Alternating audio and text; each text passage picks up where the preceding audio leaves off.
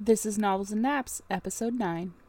Greetings, friends, and welcome back to Novels and Naps. I'm your host, Emily. For those of you that are new here, think of this podcast as a low-maintenance book club. I read, comment, and ramble, and you just listen. And if the book or my voice are boring, you can fall asleep, and I won't even know. It's a book club and a bedtime story.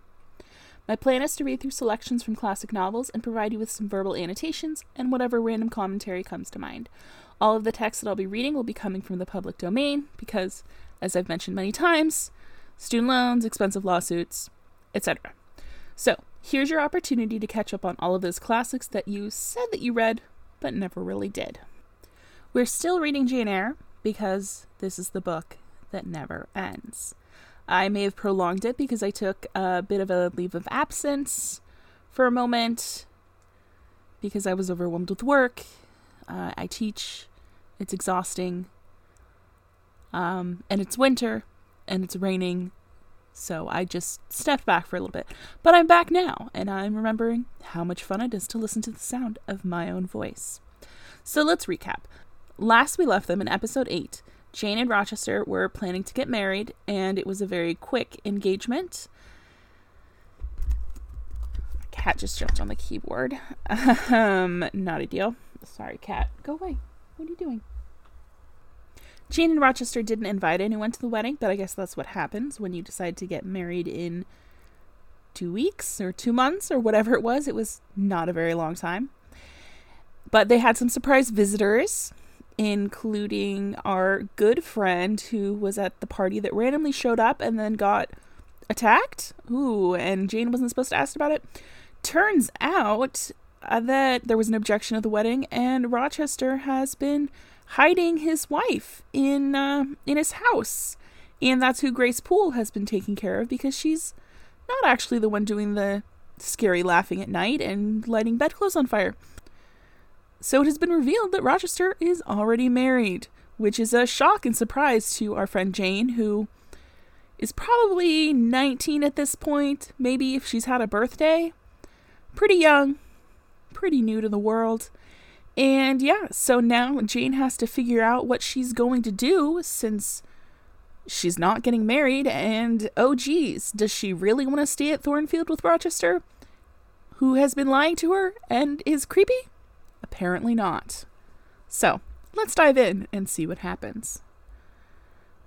Sometime in the afternoon, I raised my head and looking around and seeing the western sun gilding the sign of its decline on the wall, I asked, what am I to do? But the answer my mind gave, leave Thornfield at once, was so prompt, so dread, that I stopped my ears. I said I could not bear such words now. That I am not Edward Rochester's bride is the least part of my woe, I alleged. That I have wakened out of my most glorious dreams and found them all void and vain is a horror I could bear and master, but that I must leave him decidedly, instantly, entirely, is intolerable. I cannot do it. But then a voice within me averred that I could do it and foretold that I should do it.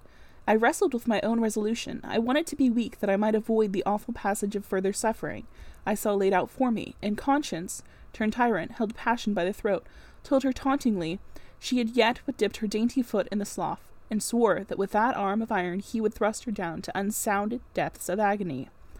Let me be torn away, then, I cried. Let another help me. No, you shall tear yourself away. None shall help you. You shall yourself pluck out your right eye, yourself cut off your right hand, your heart shall be the victim, and you the priest to transfix it. I rose up suddenly, terror-struck at the solitude which so ruthless a judge haunted, at the silence which so awful a voice filled. My head swam as I stood erect. I perceived that I was sickening from excitement and indignation. Neither meat nor drink had passed my lips that day, for I had taken no breakfast. And with a strange pang, I now reflected that, long as I had been shut up here, no message had been sent to ask how I was, or to invite me to come down. Not even little Adele had tapped at the door. Not even Mrs. Fairfax had sought for me. Friends always forget those whom fortune forsakes, I murmured, as I undrew the bolt and passed out. I stumbled over an obstacle. My head was still dizzy, my sight was dim, and my limbs were feeble. I could not soon recover myself. I fell, but not on to the ground. An outstretched arm caught me. I looked up. I was supported by Mr. Rochester, who sat in a chair across my chamber threshold. Really, Rochester? That's what you do with your time? You're just gonna sit out there and wait? Of course you are. How could we expect anything less? You come out at last, he said. Well, I have been waiting for you long and listening, yet not one movement have I heard, nor one sob. 5 minutes more of that death-like hush, and I should have forced the lock like a burglar. So you shun me? You shut yourself up and grieve alone? I would rather you had come and upbraided me with vehemence. You are passionate. I expected a scene of some kind. I was prepared for the hot rain of tears, only I wanted them to be shed on my breast. Now a senseless fool has received them, or your drenched handkerchief. But I err. You have not wept at all. I see a white cheek and a faded eye, but no trace of tears. I suppose then your heart has been weeping blood. Well, Jane, not a word of reproach? Nothing bitter, nothing poignant, nothing to cut a feeling or sting a passion? You sit quietly where I have placed you, and regard me with a weary, passive look. All about you again, Rochester. All about you. Jane, I never meant to wound you thus. If the man who had but one little ewe lamb that was dear to him as a daughter, that ate of his bread and drank of his cup and lay in his bosom, had by some mistake slaughtered it at the shambles, he would not have rued his bloody blunder more than I now rue mine. Will you ever forgive me? Guys, he was trying to commit bigamy. He's 20 years older than Jane, so Jane's 18 or 19, so he's 38 or 39. He's old. He should know better. And he's turning this all around on Jane. Like, oh, why didn't you check on me? Oh, I too have been wounded by our inability to get married, because I, already married, am. Oh, Jane, why are you not weeping? Why do you not look sad enough? Blah, blah, blah, blah, blah. He's an unpleasant person, because he's a man. Continuing. Reader, I forgave him at the moment and on the spot. There was such deep remorse in his eye, such true pity in his tone, such manly energy in his manner. And besides, there was such unchanged love in his whole look and mien. I forgave him all, yet not in words, not outwardly, only at my heart's core. Good job, Jane. You know I am a scoundrel, Jane. Ere long, he inquired wistfully, wondering, I suppose, at my continued silence and tameness, the result rather of weakness than of will. Yes, sir. Then tell me so roundly and sharply. Don't spare me. I cannot. I am tired and sick. I want some water. He heaved a sort of shuddering sigh, and taking me in his arms, carried me downstairs. Why is he carrying her? That's weird. I don't like that. At first, I did not know to what room he had borne me. All was cloudy to my glazed sight. Presently, I felt the reviving warmth of a fire. For summer as it was, I had become icy cold in my chamber. He put wine to my lips. I tasted it and revived. Wine? Really? Give her some freaking water. Then I ate something he offered me and was soon myself. I was in the library, sitting in his chair. He was quite near. If I could go out of life now, without too sharp a pang, it would be well for me, I thought. Then I should not have to make the effort of cracking my heartstrings and rending them from among Mr. Rochester's. I must leave him. It appears I do not want to leave him. I cannot leave him. How are you now, Jane? Much better, sir. I shall be well soon. Taste the wine again, Jane. I obeyed him. Then he put the glass on the table, stood before me, and looked at me attentively. Suddenly he turned away with an inarticulate exclamation full of passionate emotion of some kind. He walked fast through the room and came back. He stooped towards me as if to kiss me, but I remembered caresses were now forbidden. I turned my face away and put his aside. What? How is this? He exclaimed hastily. Oh, I know. You won't kiss the husband of Bertha Mason? You consider my arms filled and my embraces appropriated? Well, yeah, Rochester. You're married. And she has these morals that have been inculcated in her. Why would she want to kiss you? Why? At any rate, there is neither room nor claim for me, sir. Why, Jane? I will spare you the trouble of much talking. I will answer for you. Because I have a wife already. You would reply, I guess rightly? Yes. If you think so, you must have a strange opinion of me. You must regard me as a plotting profligate, a base and low rake who has been simulating disinterested love in order to draw you into a snare deliberately laid, and strip you of honor and rob you of self-respect. What do you say to that? I see you can say nothing in the first place. You are faint still, and have enough to do to draw your breath. In the second place, you cannot yet accustom yourself to accuse and revile me, and besides, the floodgates of tears are opened, and they would rush out if you spoke much, and you have no desire to expostulate, to upbraid, to make a scene. You are thinking how to act. Talking you consider is of no use. I know you. I am on my guard. Sir, I do not wish to act against you. I said, and my unsteady voice warned me to curtail my sentence. Not in your sense of the word, but in mine you are scheming to destroy me. You have as good as said that I am a married man. As a married man you will shun me. Keep out of my way. Just now you have refused to kiss me. You intend to make yourself a complete stranger to me, to live under this roof only as Adele's governess. If ever I say a friendly word to you, if ever a friendly feeling inclines you again to me, you will say, that man had nearly made me his mistress. I must be ice and rock to him, and ice and rock you will accordingly become.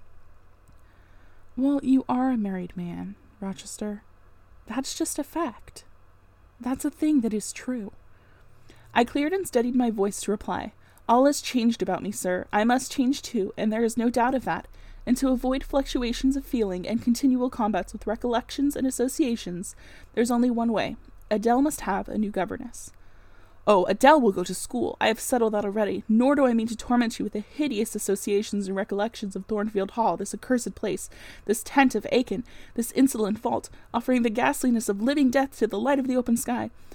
This narrow stone hell with its one real friend. This narrow stone hell with its one real fiend. Worse than a legion of such as we imagine. Jane, you shall not stay here, nor will I. I was wrong ever to bring you to Thornfield Hall, knowing as I did how it was haunted. I charged them to conceal from you, before I ever saw you, all knowledge of the curse of this place, merely because I feared Adele never would have a governess to stay if she knew with what inmate she was housed, and my plans would not permit me to remove the maniac elsewhere. Though I possess an old house, Ferndean Manor, even more retired and hidden than this, where I could have lodged her safely enough, had not a scruple about the unhealthiness of the situation in the heart of a wood made my conscience recoil from the arrangement. Probably those damp walls would soon have eased me of her charge, but to each villain his own vice, and mine is not a tendency to indirect assassination, even of what I must hate. Concealing the madwoman's neighborhood from you, however, was something like covering a child with a cloak and laying it down near an upas tree. That demon's vicinage is poisoned and always was, but I'll shut up Thornfield Hall, I'll nail up the front door and board the lower windows. I'll give Mrs. Poole $200 a year to live here with my wife, as you term that fearful hag. Grace will do much for money, and she will have her son, the keeper at Grimsby Retreat, to bear her company, and be at hand to give her aid in the paroxysms when my wife is prompted by her familiar to burn people in their beds at night, to stab them, to bite their flesh from their bones, and so on. Wow, he has a really high opinion of women, as we have mentioned before. And I know there is the time and whatnot in how the mentally ill were treated. But, you know, he sounds a little manic too, and he could also use the support of a psychiatrist, and there's no shame in that. I have an excellent one through Kaiser. She's great. I, work for a clinical psychologist, But he's got ideas about women, and we know that from the way he's talked about Adele, from the way he talks at Jane, and as much as you don't want Bertha to be your wife, Rochester, she's your wife. You married her. And now you're living with that. And maybe you could have tried for a divorce or something. But implying that you could have sent her somewhere else to die, and since you didn't do that because you didn't send her to the drafty, mildewy Ferndean Manor, as though that makes you some kind of good person with a conscience? Really? Anyway. Sir, I interrupted him, you are inexorable for that unfortunate lady. You speak of her with hate, with a vindictive antipathy. It is cruel. She cannot help being mad. Thank you, Jane. Jane, my darling, so I will call you, for so you are. You don't know what you are talking about. You misjudge me again. It is not because she is mad I hate her. If you were mad, do you think I should hate you? I do indeed, sir. Then you are mistaken, and you know nothing about me, and nothing about the sort of love of which I am capable. Every atom of your flesh is as dear to me as my own. In pain and sickness it would still be dear. Your mind is my treasure, and if it were broken, it would be my treasure still. If you raised my arms... If you raved, my arms should confine you, and not a strait waistcoat. Your grasp, even in fury, would have a charm for me. If you flew at me as wildly as that woman did this morning, I should receive you in an embrace, at least as fond as it would be restrictive. I should not shrink from you with disgust as I did from her. In your quiet moments you should have no watcher and no nurse but me. And I could hang over you with untiring tenderness, though you gave me no smile in return, and never weary of gazing into your eyes, though they had no longer a ray of recognition for me. But why do I follow that train of ideas? I was talking of removing you from Thornfield. All you know is prepared for prompt departure. Tomorrow you shall go. I only ask you to endure one more night under this roof, Jane, and then farewell to its miseries and terrors forever. I have a place to repair to, which will be a secure sanctuary from hateful reminiscences, from an unwelcome intrusion, even from falsehood and slander. And take Adele with you, sir, I interrupted. She will be a companion for you. What do you mean, Jane? I told you I would send Adele to school, and what do I want with a child for a companion, and not my own child?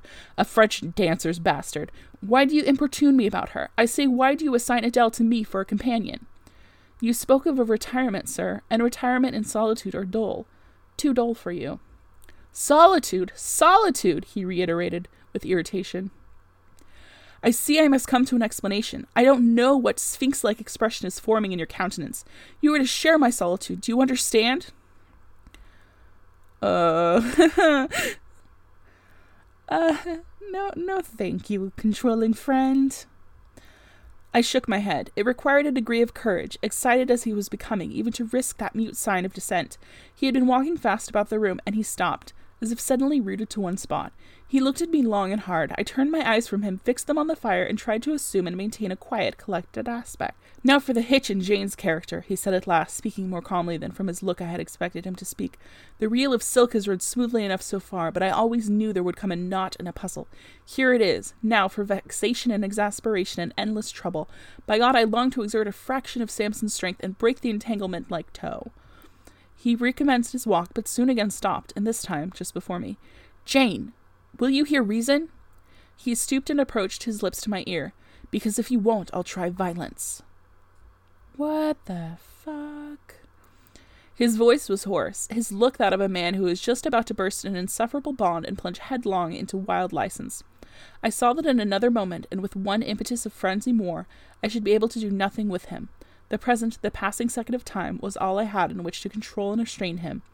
A movement of repulsion, flight, fear would have sealed my doom, and his, but I was not afraid, not in the least.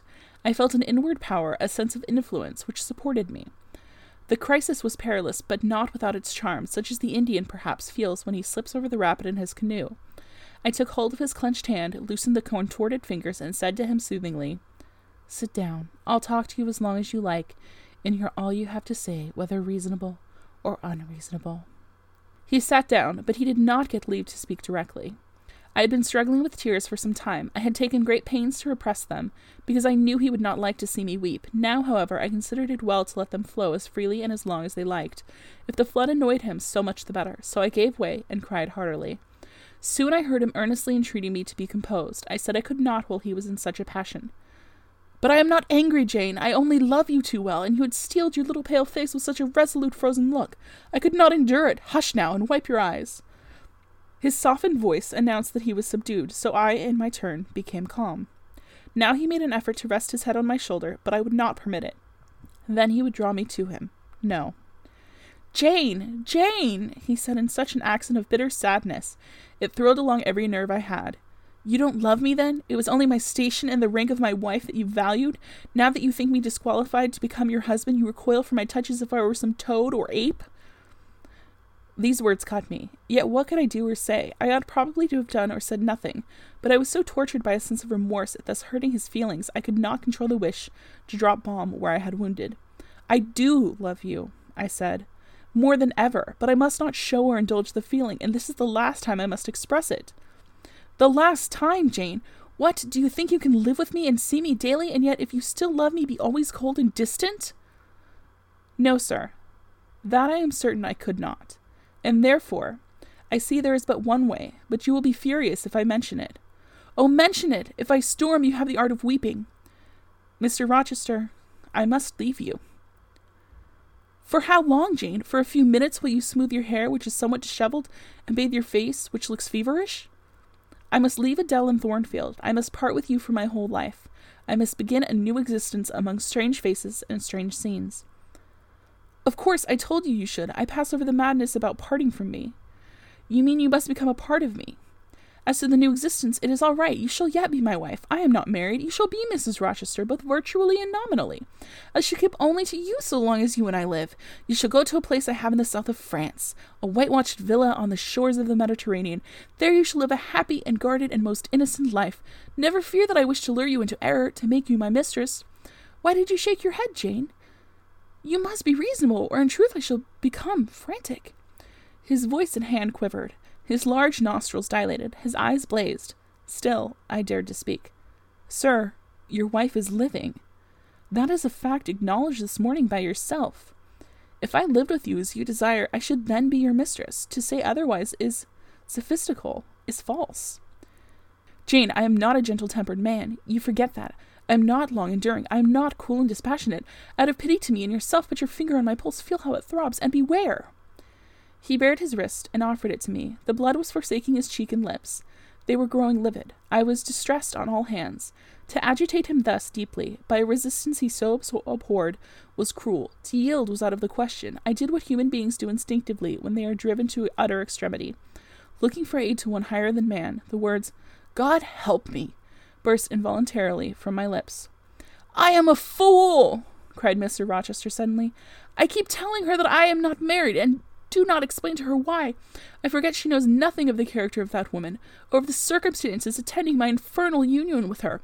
Oh, I am certain Jane will agree with me in opinion, when she knows all that I know. Just put your hand in mine, Janet, that I may have the evidence of touch as well as sight to prove you are near me, and I will in a few words show you the real state of the case. Can you listen to me?" "Yes, sir, for hours, if you will." "I ask only minutes. Jane, did you ever hear or know that I was not the eldest son of my house? That I had once a brother older than I?" "I remember Mrs. Fairfax told me so once." "And did you ever hear that my father was an avaricious, grasping man?" "I have understood something to that effect." "Well, Jane, being so, it was his resolution to keep the property together. He could not bear the idea of dividing his estate and leaving me a fair portion. All, he resolved, should go to my brother Rowland. Yet, as little could he endure that a son of his should be a poor man. I must be provided for by a wealthy marriage. He sought me a partner betimes. Mr. Mason, a West India planter and merchant, was his old acquaintance. He was certain his possessions were real and vast. He made inquiries. Mr. Mason, he found, had a son and a daughter, and he learned from him that he could and would give the latter a fortune of 30,000 pounds. That sufficed. When I left college, I was sent out to Jamaica to espouse a bride already courted for me. My father said nothing about her money, but he told me Miss Mason was the boast of Spanish Town for her beauty. And this was no lie. I found her a fine woman, in the style of Blanche Ingram, tall, dark, and majestic. Her family wished to secure me because I was of a good race, and so did she.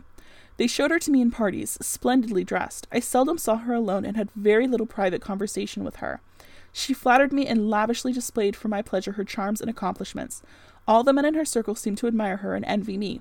I was dazzled, stimulated, my senses were excited, and being ignorant, raw, and inexperienced, I thought I loved her. There is no folly so besotted that the idiotic rivalries of society, the prurience, the rashness, the blindness of youth will not hurry a man to its commission. Her relatives encouraged me, competitors piqued me, she allured me. A marriage was achieved almost before I knew where I was. Oh, I have no respect for myself when I think of that act. An agony of inward contempt masters me. I never loved, I never esteemed, I did not even know her. I was not sure of the existence of one virtue in her nature. I had marked neither modesty, nor benevolence, nor candor, nor refinement in her mind or manners, and I married her. Gross, grovelling, mole-eyed blockhead that I was, with less sin I might have, but let me remember to whom I am speaking. My bride's mother I had never seen. I understood she was dead. The honeymoon over, I learned my mistake. She was only mad, and shut up in a lunatic asylum. There was a younger brother too, a complete dumb idiot. The elder one, whom you have seen, and whom I cannot hate, whilst I abhor all his kindred, because he has some grains of affection in his feeble mind, shown in the continued interest he takes in his wretched sister, and also in a dog-like attachment he once bore me, will probably be in the same state one day. My father and my brother Rowland knew all this, but they thought only of the 30,000 pounds and joined in the plot against me. These were vile discoveries, but except for the treachery of concealment, I should have made them no subject of reproach to my wife, even when I found her nature wholly alien to mine, her tastes obnoxious to me, her cast of mind common, low, narrow, and singularly incapable of being led to anything higher, expanded to anything larger, when I found that I could not pass a single evening, nor even a single hour of the day with her in comfort. That kindly conversation could not be sustained between us, because whatever topic I started immediately received from her a turn, at once coarse and trite, perverse and imbecile.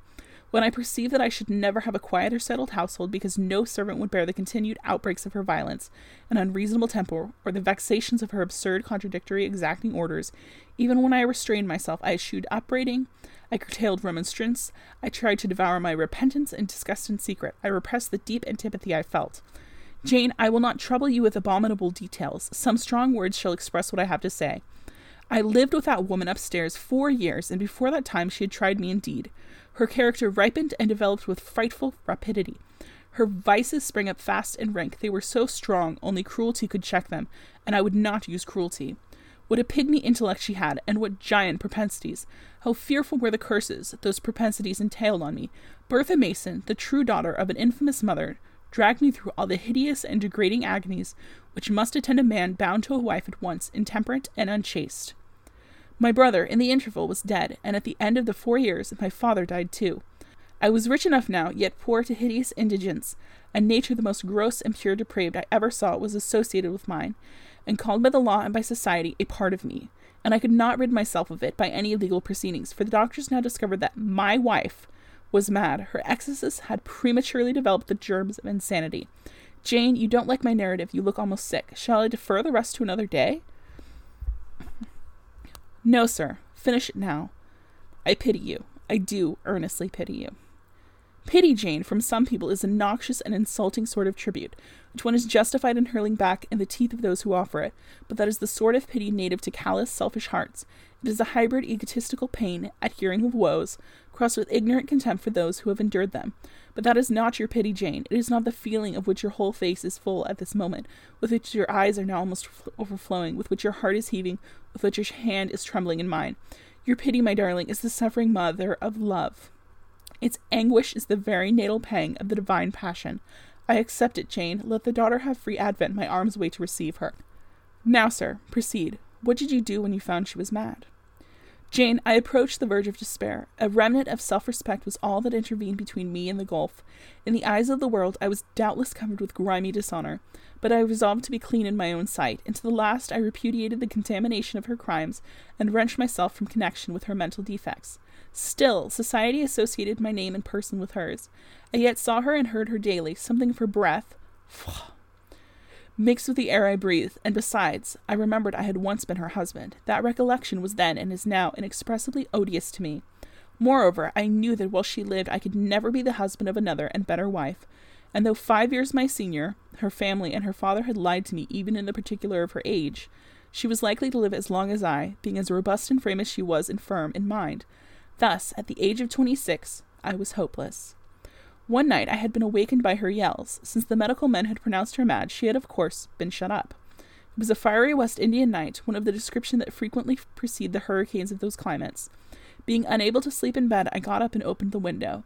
The air was like sulphur steams. I could find no refreshment anywhere. Mosquitoes came buzzing in and hummed sullenly around the room.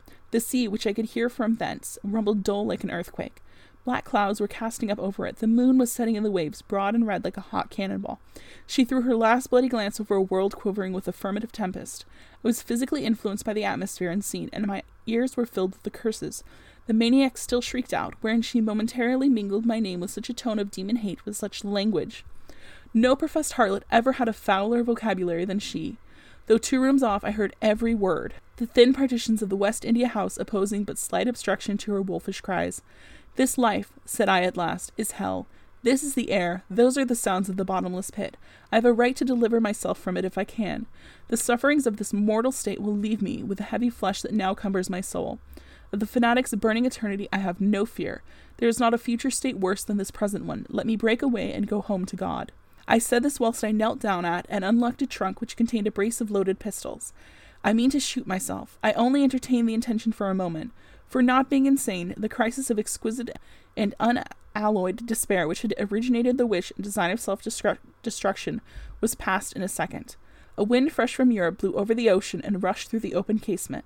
The storm broke, streamed, thundered, blazed, and the air grew pure. I then framed and fixed a resolution, while I walked under the dripping orange trees of my wet garden and amongst its drenched pomegranates and pineapples, and while the refulgent dawn of the tropics kindled round me, I reasoned thus, Jane, and now listen, for it was true wisdom that consoled me in that hour, and showed me the right path to follow. The sweet wind from Europe was still whispering in the refreshed leaves, and the Atlantic was thundering in glorious liberty. My heart dried up and scorched for a long time, swelled to the tone, and filled with living blood. My being longed for renewal, my soul thirsted for a pure draught. I saw hope revive, and felt regeneration possible. From a flowery arch at the bottom of my garden, I gazed over the sea. Bluer than the sky, the old world was beyond. Clear prospects opened thus. "Go," said Hope, "and live again in Europe. There it is not known what a sullied name you bear, nor what a filthy burden is bound to you. You may take the maniac with you to England, confine her with due attendance and precautions at Thornfield. Then travel yourself to what clime you will, and form what new tie you like. That woman, who has so abused your long suffering, so sullied your name, so outraged your honor, so blighted your youth, is not your wife, nor are you her husband. See that she is cared for as her condition demands, and you have done all that God and humanity require of you. Let her identity, her connection with yourself, be buried in oblivion. You are bound to impart them to no living being. Place her in safety and comfort, shelter her degradation with secrecy, and leave her." I acted precisely on this suggestion. My father and brother had not made my marriage known to their acquaintance, because in the very first letter I wrote to apprise them of the union, having already begun to experience extreme disgust of its consequences, and from the family character and constitution, seeing a hideous future opening to me, I added an urgent charge to keep it secret.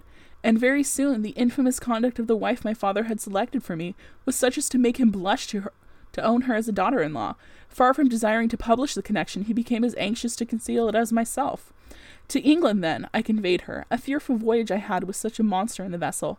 Glad was I when I at last got her to Thornfield, and saw her safely lodged in that third-story room, of whose secret inner cabinet she has now for 10 years made a wild beast den, a goblin cell. I had some trouble in finding an attendant for her, as it was necessary to select one on whose fidelity dependence could be placed, for her ravings would inevitably betray my secret. Besides, she had lucid intervals of days, sometimes weeks, which she filled up with abuse of me. At last I hired Grace Poole from the Grimsby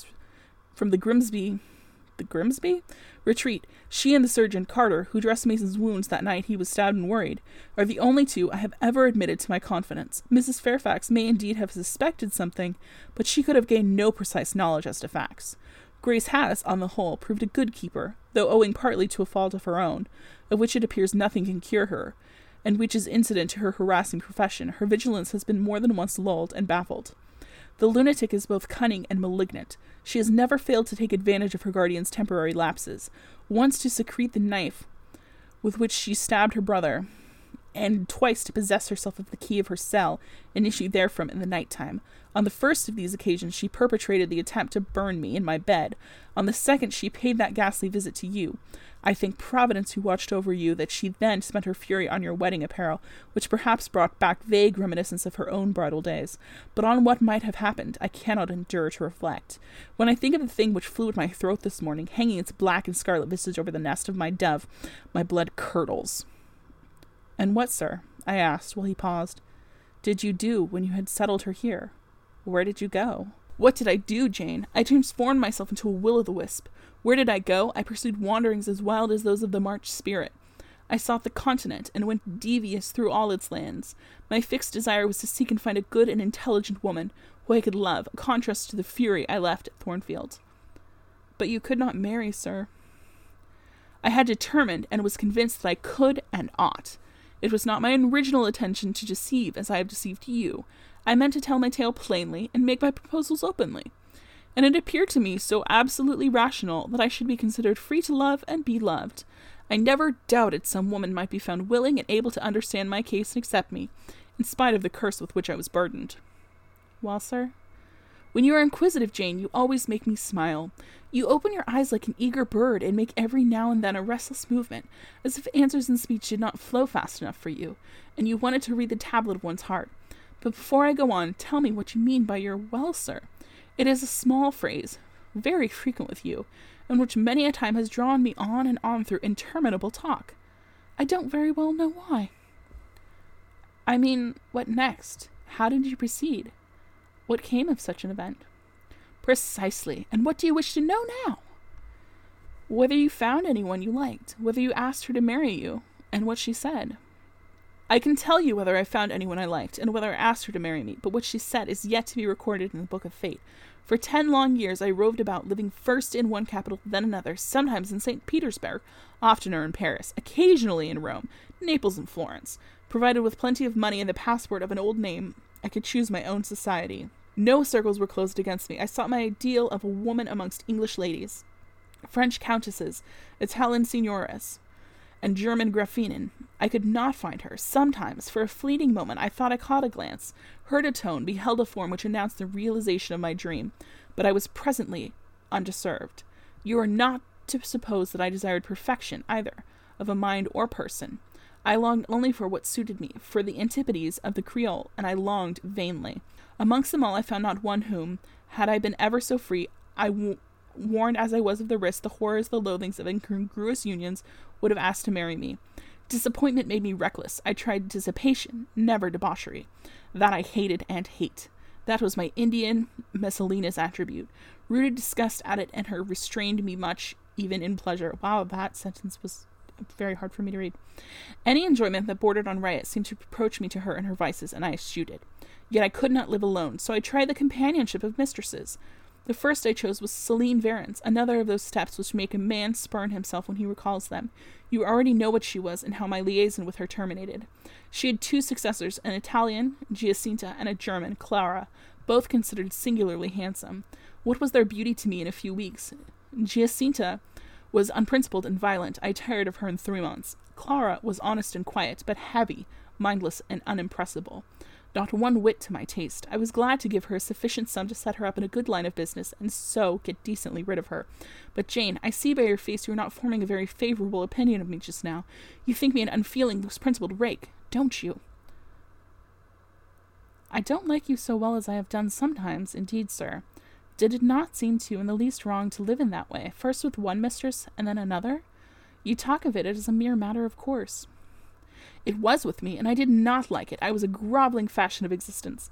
I should never like to return to it. Hiring a mistress is the next worst thing to buying a slave. Both are often by nature and always by position inferior. Whoa, Rochester, that's some problematic face word you're making. Not that all of them haven't been problematic, but oh dear. And to live familiarly with inferiors is degrading. Oh, okay. I now hate the recollection of the time I passed with Celine, Giacinta, and Clara. I think you actually just hate all women? Yeah. I felt the truth of these words, and I drew from them the certain inference that if I were so far to forget myself and all the teaching that had ever been instilled into me, as under any pretext, with any justification, through any temptation, to become the successor of these poor girls, he would one day regard me with the same feeling which now in his mind desecrated their memory. I did not give utterance to this conviction. It was enough to feel it. I impressed it on my heart that it might remain there to serve me as aid in the time of trial. Now, Jane, why don't you say, well, sir? I have not done. You are looking grave. You disapprove of me still. I see, but let me come to the point. Last January, rid of all mistresses, in harsh, bitter frame of mind, the result of a useless, roving, lonely life, corroded with disappointment, sourly disposed against all men, and especially against all womankind, for I began to regard the notion of an intellectual, faithful, loving woman as a mere dream. Recalled by business, I came back to England. On a frosty winter afternoon, I rode in sight of Thornfield Hall, a horrid spot. I expected no peace, no pleasure there. On a stile in Hay Lane, I saw a quiet little figure sitting by herself. I passed it as negligently as I did at the pollard willow opposite to it. I had no presentiment of what it would be to me, no inward warning that the arbitress of my life, my genius for good or evil, waited there in humbled guise. I did not know it even then. On the occasion of Mesrour's accident, it came up and gravely offered me help. Childish and slender creature, it seemed as if a linnet had hopped to my foot and proposed to bear me on its tiny wing. I was surly, but the thing would not go. It stood by me with strange perseverance, and looked and spoke with a sort of authority. I must be aided, and by that hand, and aided I was.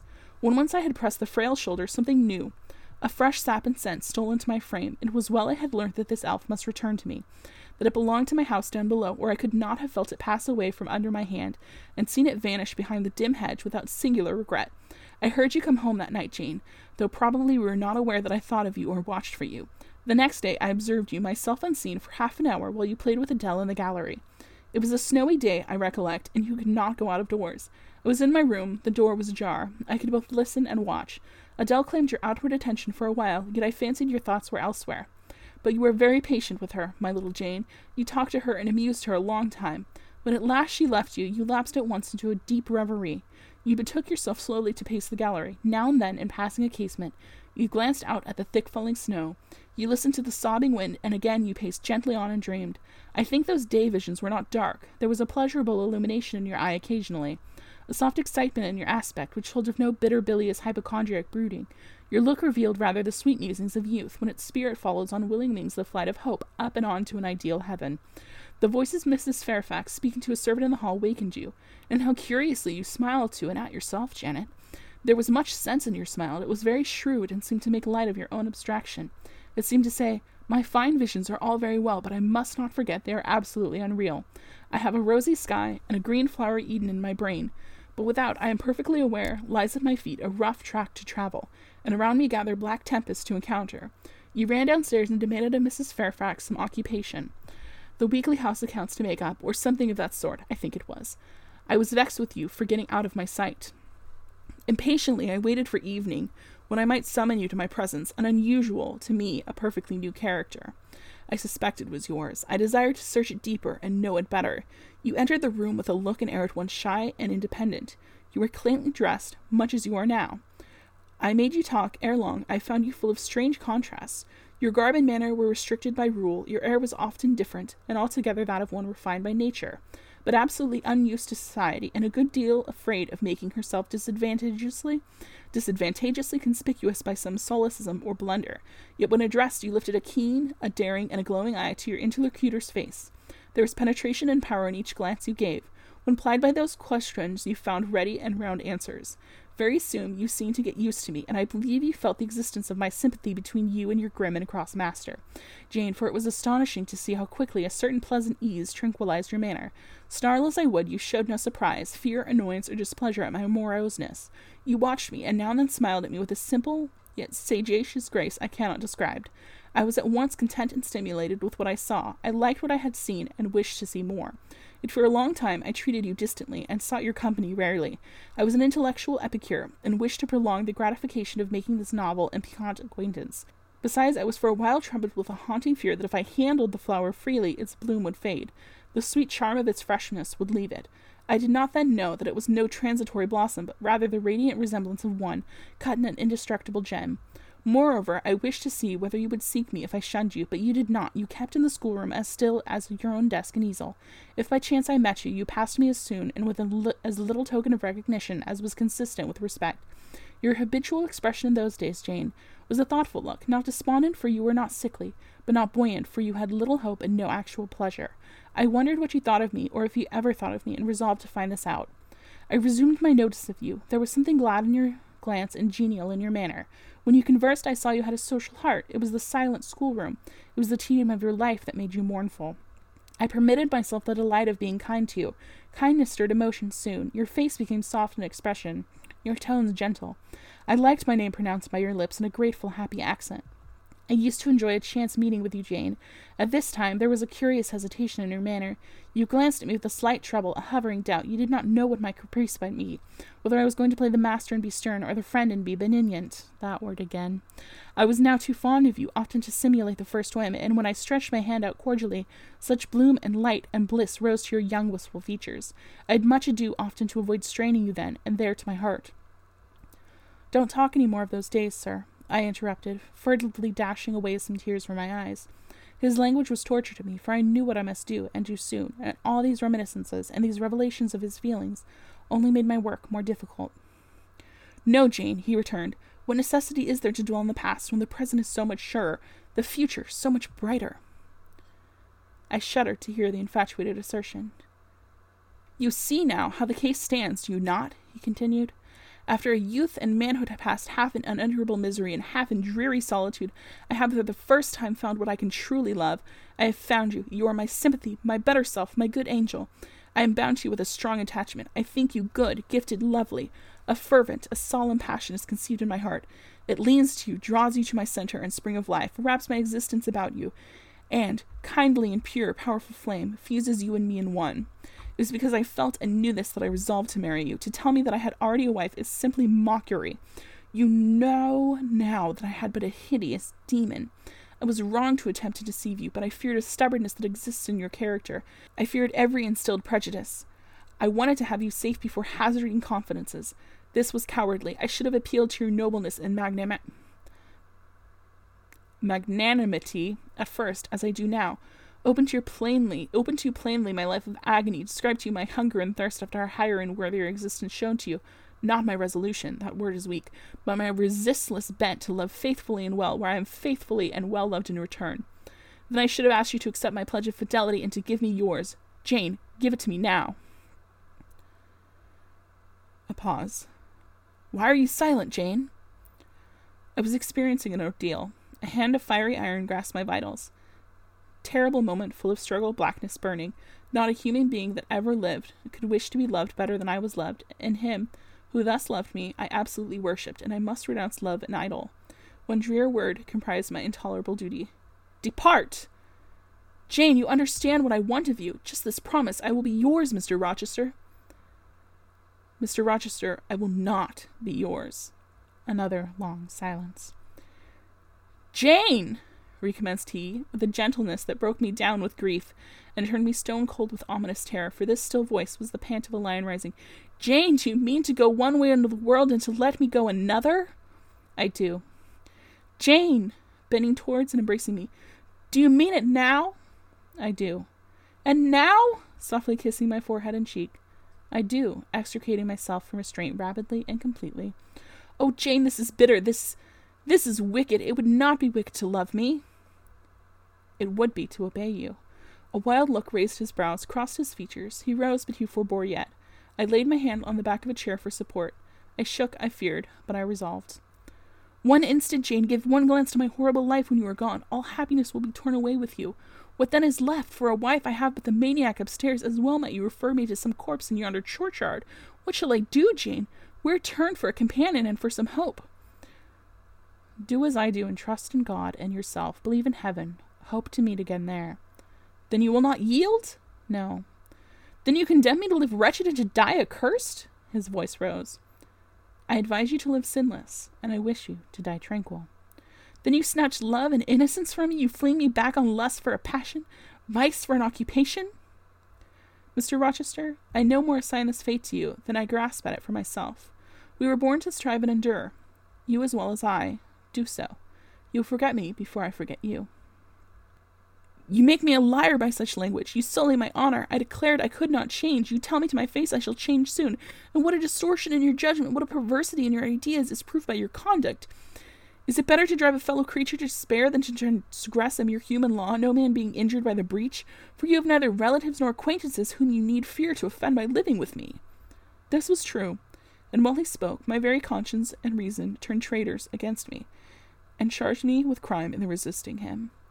They spoke almost as loud as feeling, and that clamored wildly. Oh, comply, it said. Think of his misery, think of his danger. Look at his state when left alone. Remember his headlong nature. Consider the recklessness following on despair. Soothe him, save him, love him, tell him you love him, and will be his. Who in the world cares for you? Who will be injured by what you do? Still indomitable was the reply. I care for myself. The more solitary, the more friendless, the more unsustained I am, the more I will respect myself. I will keep the law given by God, sanctioned by man. I will hold to the principles received by me when I was sane and not mad as I am now. Laws and principles are not for the times when there is no temptation. They are for such moments as this, when body and soul rise in mutiny against their rigor. Stringent are they, inviolate they shall be. If at my individual convenience I might break them, what would be their worth? They have a worth, so I have always believed, and if I cannot believe it now, it is because I am insane, quite insane, with my veins running fire, and my heart beating faster than I can count in its throbs. Preconceived opinions, foregone determinations, are all I have at this hour to stand by. There I plant my foot. I did. Mr. Rochester, reading my countenance, saw I had done so. His fury was wrought to the highest. He must yield to it for a moment, whatever allowed. He crossed the floor and seized my arm and grasped my waist. He seemed to devour me with his flaming glance. Physically, I felt at the moment powerless, as stubble exposed to the draft and glow of a furnace. Mentally, I still possessed my soul, and with it the certainty of ultimate safety. The soul, fortunately, has an interpreter, often an unconscious but still a truthful interpreter, in the eye.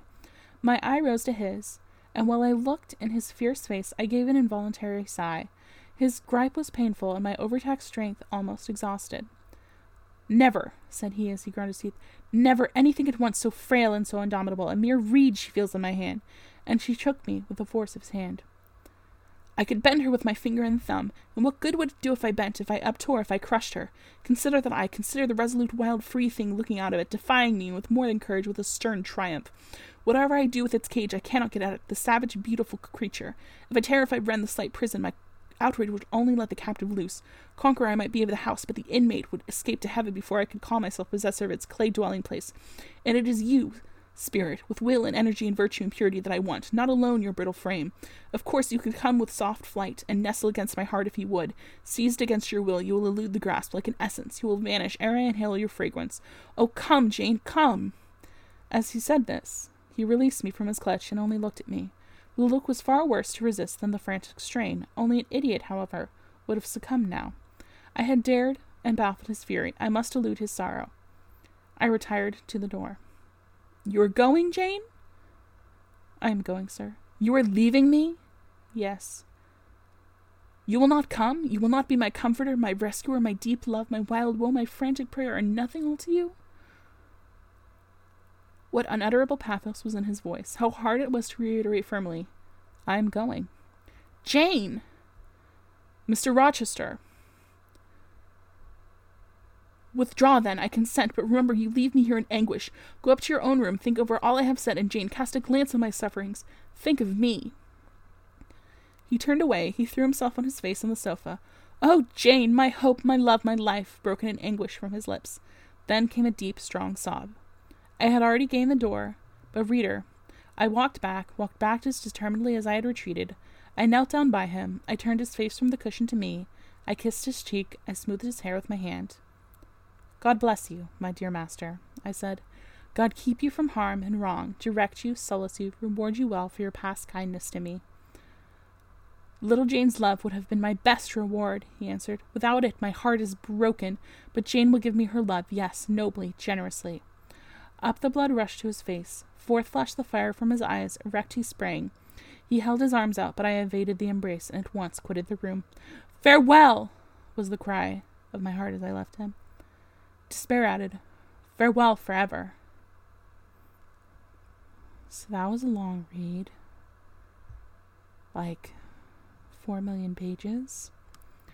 Jane is going to leave. She hasn't left yet, but she is going to leave. But I wanted you guys to have that long parting scene because there was some good dramatics there, and I think it says a lot about both of the characters. So that is where I will leave you for now. Thank you for listening, friends. Sleep well.